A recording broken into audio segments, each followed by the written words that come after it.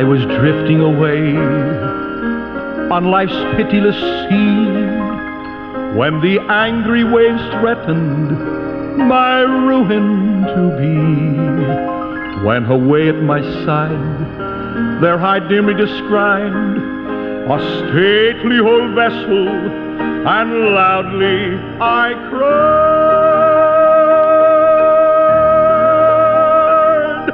"Ship ahoy!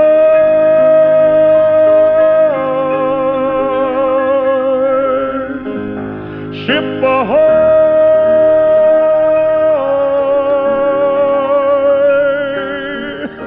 And loudly I cried, "Ship ahoy!" Well, once again we say welcome aboard. It's good to be with you at this time. Brother Munn speaking. Our program here called A Mariner's Call. This old mariner calling out to you. I'll be in the book of Colossians at this particular time, Colossians chapter 1. So we say welcome aboard. Thank you for giving us of your time. And these stations that air our program, praise the Lord that they allow us to be there, part of the those that broadcast on this station. Thank you so much for that. In the book of Colossians chapter 1, a little special thought at this particular time as we grow in grace. And I understand most of the people that would listen to these programs are people that know the Lord Jesus Christ as personal Savior, are those that are hungry for the Word of God, and you want to have peace in your heart. And for that being true, as far as the Christian life is concerned, it has to do with growth, a growth in grace. Ultimately, God's eternal, plan for us that we be conformed to the image of His Son. So I want to talk about God's place in your life. God's place in your life. You know, everything has its place. Everything has its place in life. As we'll look at it in reference to the Bible, we think about God's creation has its place, does it not? We think about mankind. Man has his place. We think about the home, the place of the husband, the place of the wife, the place of the children.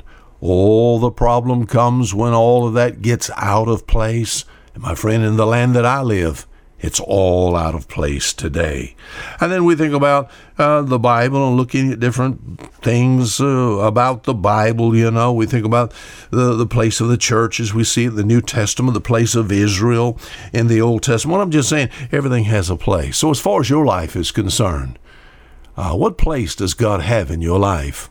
I've found a good answer here, Colossians chapter 1, what it should be, and I want to challenge you in this particular area.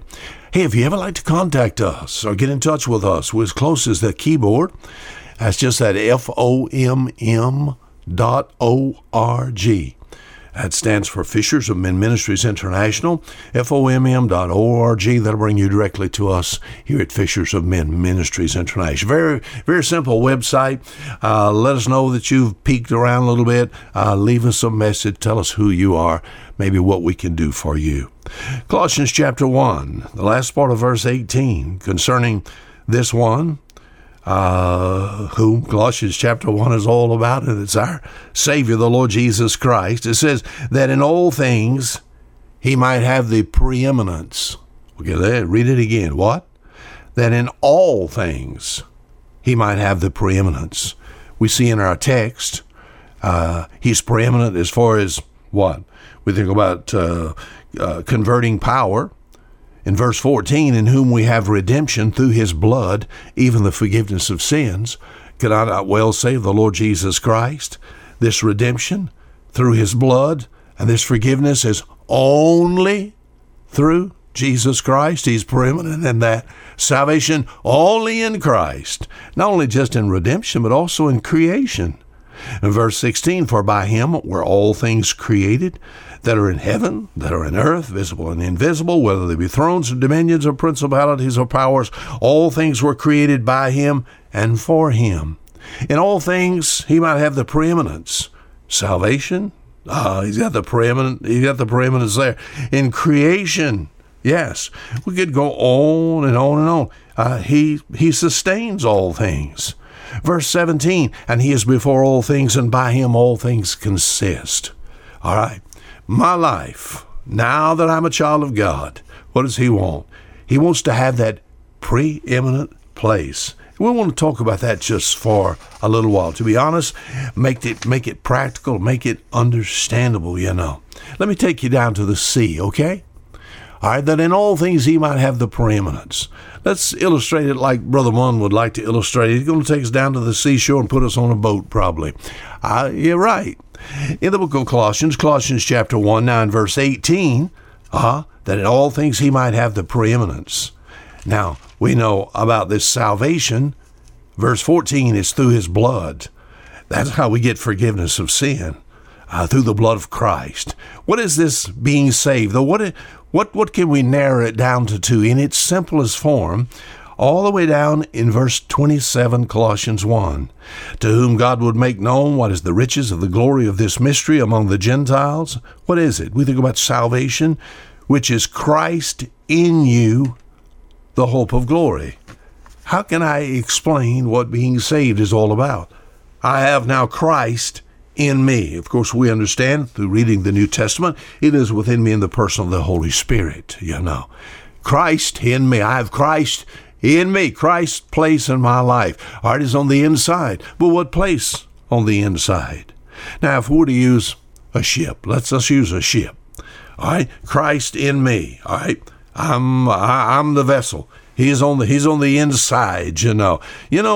As people grow in grace, well, what happens? We sort of find out some things about God, and we hear messages on such, and we find out that God's a good God, and that God's just sort of daily loads us with benefits. So some people have this thought in mind. Now, I want you to stay with me. Don't get away from me. Some people want God around in their life sort of like a cargo of goods. As far as a ship is concerned, the very important part, the valuable part, the purpose of the building of the ship would be able to carry products. We think about even maybe in a sport way. We think about carrying people. Ships carry petroleum, iron ore, vehicles, fruit, meats, woods, people, That's the purpose of a ship. And as far as this ship is concerned, it's just full of cargo, And the application that I'm trying to make, many now want God to fill that position. Listen closely now. They want God to be around as a cargo of goods. Now that they're saved, they think this, I can get things. Oh, my friend, that in all things he might have the preeminence. There's a philosophy today that has circled the globe, how that if you serve God, he'll give you a bunch of things, As far as God is concerned, when we think about him being on the inside, people just begin to think about the goodness of God and all the things that they can have. And they'll take verses of Scripture sometime and twist them. It's like Philippians chapter 4 and verse 19. It said, but my God shall supply all your need. God's in my life as a bunch of supplies, but God shall supply all your need according to his riches and glory. So what we do is we make a bunch of needs, and then we trust God to supply. It doesn't work that way. You need to read the context of Philippians 4 anyway, all right? God wants, what Brother Munn is just saying something like this, God wants to be more to you than just a cargo of goods. Are you listening? I wonder if we would serve God if there was nothing involved in it. What if we had to serve God just as a debtor to him for salvation? Would we do so? But as we grow in grace, we grow and we see, well, maybe God's more to us than just a cargo of goods. To some people, you listen to them talk, they want God to be around sort of like a ship. All the goods aboard, yes. But they go a little further. God's around sort of like the crew. As far as the ship is concerned, the very vital, necessary part of the ship. In fact, the ship could not operate without a crew. The little trawlers that I was on when I was young, under 100 foot long, we just had first, second, and third mate, and then there was the captain. And the crew was constantly on call. We needed each other. All right, today, now the thought is something like this. Now that I'm saved, not just around for goods, but the Lord is around to help me when I'm in need. Some people said something like this, about Christ. They said, well, what he is, he's sort of my buddy. Christ is my buddy. He's there to help me. And when the load is too heavy, and when the pressures just mount, I can call on my buddy. Maybe it's the problem with my job or my wife or my children. Maybe it's school, maybe my health. You can say that as far as the place of Christ in your life, he's there just to help you when you get in trouble. It said here that in all things he might have the preeminence. I think God wants to be more to you than just your buddy. Don't misunderstand what I'm talking about, please. You said, what does he want? I like verse 18. It said, he's the head of the body of the church. The head. What's the head? If we think about a ship. Oh, I got it, Brother Munn. The captain, that is correct. Hebrews chapter 2 talks about the captain of our salvation. The owner, the authority, the one that I should submit to serve and to obey. Total dependence, the captain, that in all things he might have the preeminence. But you know what? Mutiny, you know what mutiny is? Where the crew takes over the ship. You know what I've had people actually to say? I run my own life. Who is at the helm of your life? That in all things he might have the preeminence. Most even Christians, so-called, they guide their own life. Who's at the helm? Come on. In all things he might have the preeminence. He wants to be the captain, the preeminent one, superiority in rank, in power, in honor. And of course, before preeminence, there has to be salvation. That's why he's called the captain of our salvation. And what I do is I grow in grace. I learn those things. It's a growth in grace. God's more to me than just a cargo of goods. To think that just God's around just to be good to me and give me things.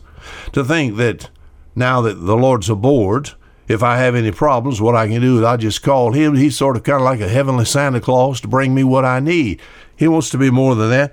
He wants to be the captain. And when he is the captain, and if you submit to him as the captain, you know what you find? In that captain position, you find a cargo of goods. Yes, when I confess him as my Lord and my Savior, when he has that preeminent place, then he shows me from time to time those cargo of goods.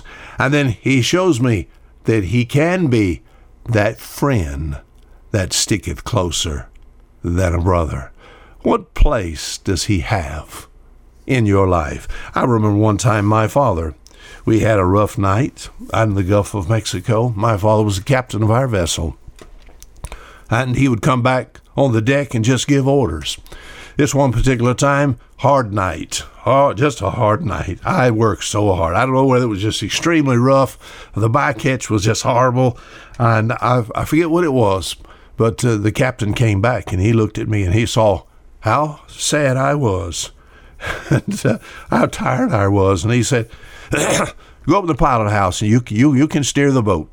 You can take us into anchorage. And he bent down and he began to do what I did. And I went up and sat in the big captain's chair. And what an honor it was to have the breeze blowing through the window into my face. I was sitting in the captain's place. What did I get? I got a cargo of goods. I got a Savior that was meeting my needs. I got that because I honored him as my captain. What place does he have in your life? That in all things he might have the preeminence. Now until next week, the same time, this is Fisher Munn saying goodbye.